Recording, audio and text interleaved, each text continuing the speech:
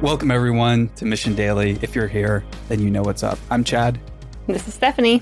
And we are here with a daily podcast for you. If you're looking to level up your health, wealth, wisdom, maybe discover the secrets of the universe, you're in the right spot. Hit subscribe and subscribe over at mission.org to our weekly newsletter. It's for executives, it's for entrepreneurs, and people looking to change the world. If you'd like to learn more about working with us, head over to mission.org/studios or click the link to work with us in the show notes. We'll hear from you soon. Let's jump into the show.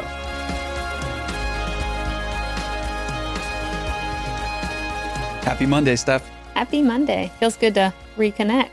It does feel good to reconnect. And this morning, it almost looked like it was going to rain.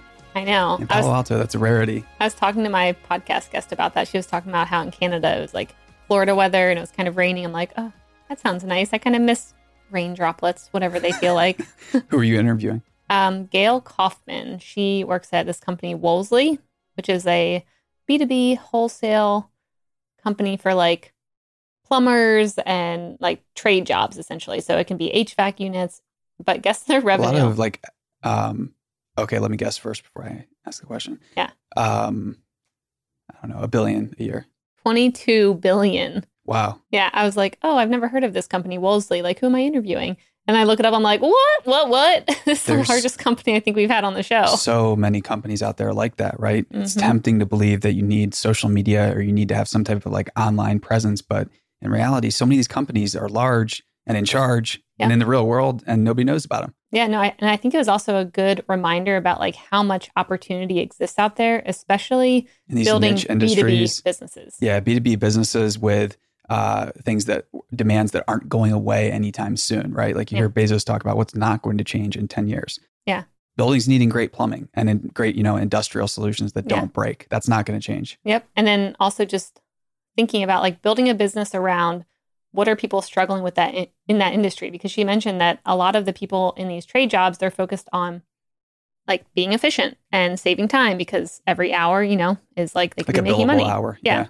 And that oftentimes these people are forced into working inefficiently by their vendors and stuff because that's what they're used to. And they don't have time to push back and complain. They're just like, well, I've always gone to like these retail branches to buy the wholesale units. And like my salesperson always buys it for me. And I talk to them when I need it. And they're just used to that. 3 weeks is gone. Mm-hmm. Yeah. And so she was just like, we need to push our customers into working more efficiently because they're so used to something and the industry has set them up that way that we actually have to retrain them.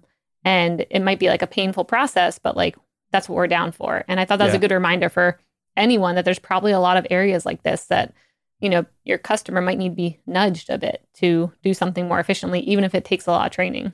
Such a good reminder because when you're in the industry, when you're in the trenches, when you're in, working with the pipes or whatever these folks in these SMBs are doing, you forget that it could be better. Or that's why, an outsider's view, I think, is so important. Get some fresh eyes, get some beginner's mind to the problems at hand. Yeah. And it was even, like you said, it's just such a good reminder to like look at different industries and how to solve problems there. And it'll probably help you in your own life to kind of look around and see like, well, what am I struggling with? And what am I, doing things in like the old way of doing things because I've always done it that way. Yeah. Like, how can I disrupt my own life? And one thing she mentioned was like curbside pickup. And, that seems obvious now with COVID of like, oh yeah, everyone's doing curbside pickup.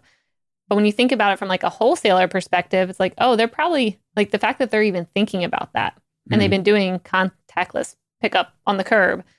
That disrupts everything. Like you don't really need a whole storefront anymore where customers come in. How do you think about like how the, cars flow through your parking lot now? You don't really need parking lots. And there's just a lot of interesting things and a lot of disruptions coming that I think were just fun to hear about and think about.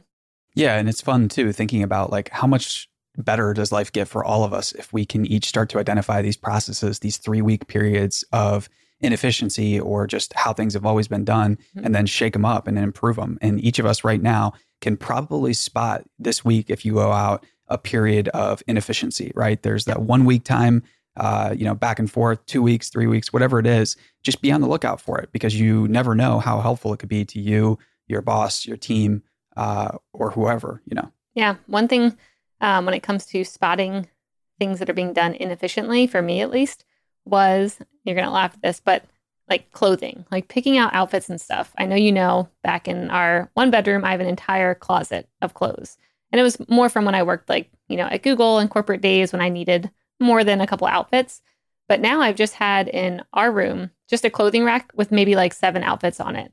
And I realized like it was taking up so much time going back to my closet, looking for an outfit, like thinking about it, trying it on, like so much of like a cognitive load of like thinking about the outfit for the day, whereas just reducing the decisions and the inefficiencies around like picking something and just having like, here's my outfits for the week has helped save actually a lot of time for me.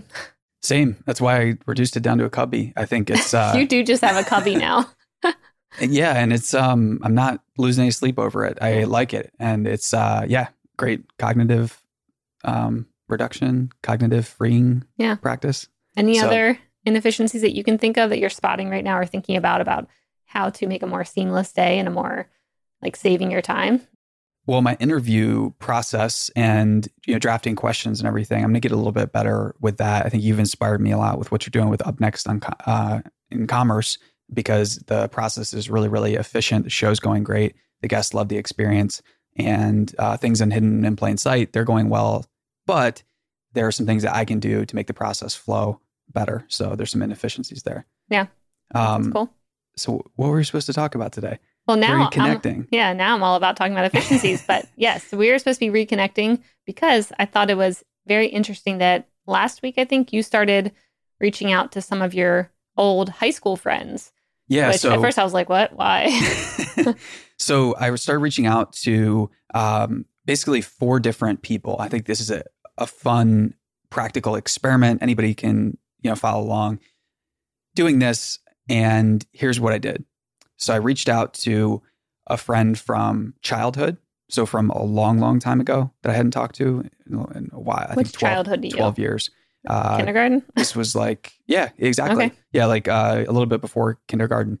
So the year before and then during and after. So I hadn't talked to him in about 12 years. There was a friend from high school that I hadn't talked to or seen in a decade. There was my best friend from college, and then my best friend from my last job. So that was just the military. Mm-hmm. In my final deployment, I had a really good friend. So I reached out to all 4 of them, and I learned a lot about myself in the process, and just a lot about, I think I had these, different ideas about time and about how things change or how they don't change, and how you remember things is, it's easy to say, well, you just don't remember things accurately, or certain people remember things better than others or whatever. But I think relationships lend themselves to misanalysis when the time period elapses that, you haven't seen people in a while or whatever. You can kind of forget things, right? Mm-hmm. And you don't really remember what happened too well. So here's the feedback. I connected with a childhood friend, and it was very clear, things that it was kind of fun catching up, but it was pretty clear, things that had changed, and we're like such different people. And it was like my heart was in the right place and everything. And it's just going to be a challenge in those conversations if you are brave enough to pick up the phone, text that person, call that person after you get their number. I didn't go into this with any expectations, but there is going to be some natural catching back up where, both people aren't sure what to talk about or whatever. Mm-hmm. And it was just a really good practice for me to go into something with no expectations. And I just discovered somebody their voice wasn't what I remembered it as, and just a whole host of other things. We were talking about other people that we'd grown up with and whatnot. And it was just really interesting. And in a way, I got to kind of remember more about who I was as a child during those times. And so it was really helpful for me. Yeah. But I also liked how, because then you were talking about we are in very different places now. And we might not have this new friendship going forward, but it actually helped close the loop. Because I think oftentimes you think back on childhood friends and you're like, oh, what we had was so good. We were such good friends or this or that. And then you kind of think there's something that could still be there. Right. And it's always in the back of your mind of oh, maybe we could still be best friends.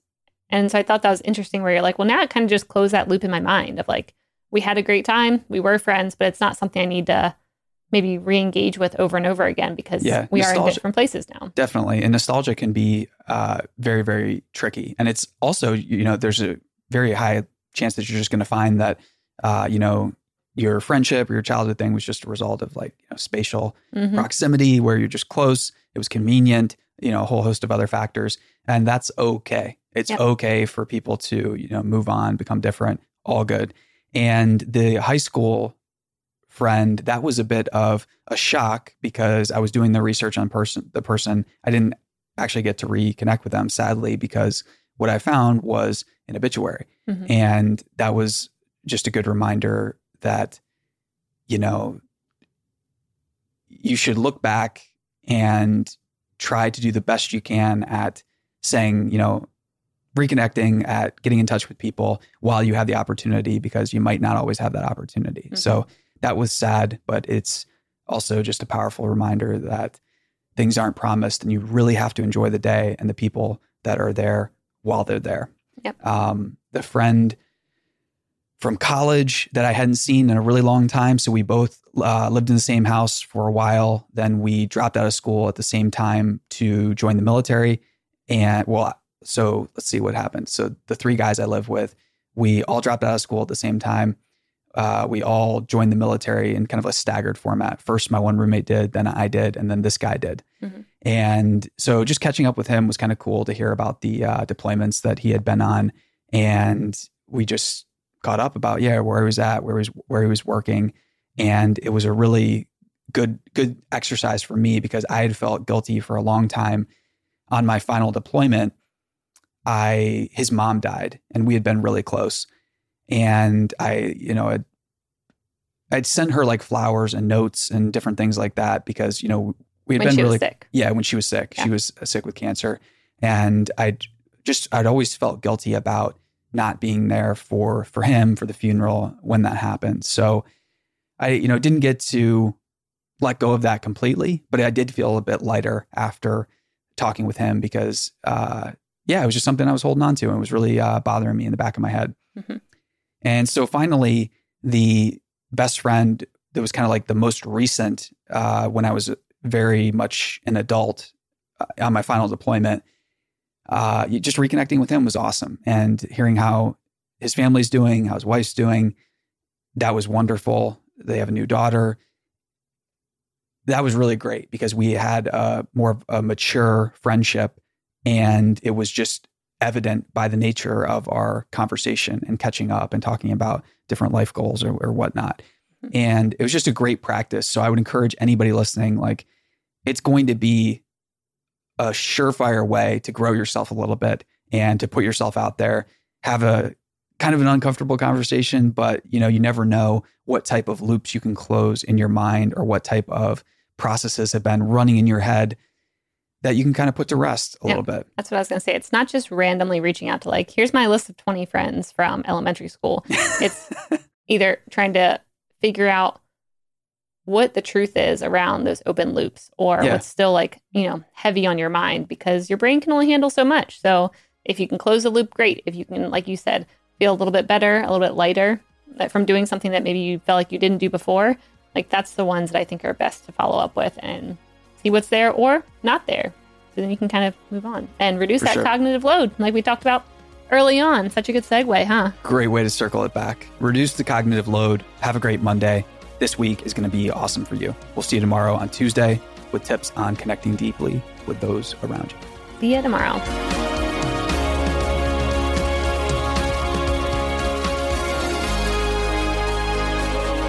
Hey everyone, it's Chad, and thank you so much for listening to Mission Daily. We appreciate you subscribing, sharing the show, leaving us a rating and review. And for those of you who are interested, if you're an executive at a technology company, we want to talk with you.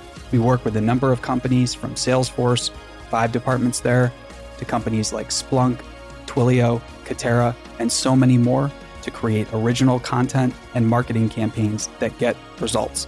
We would love to work with you, and we like nothing more than helping large enterprises succeed.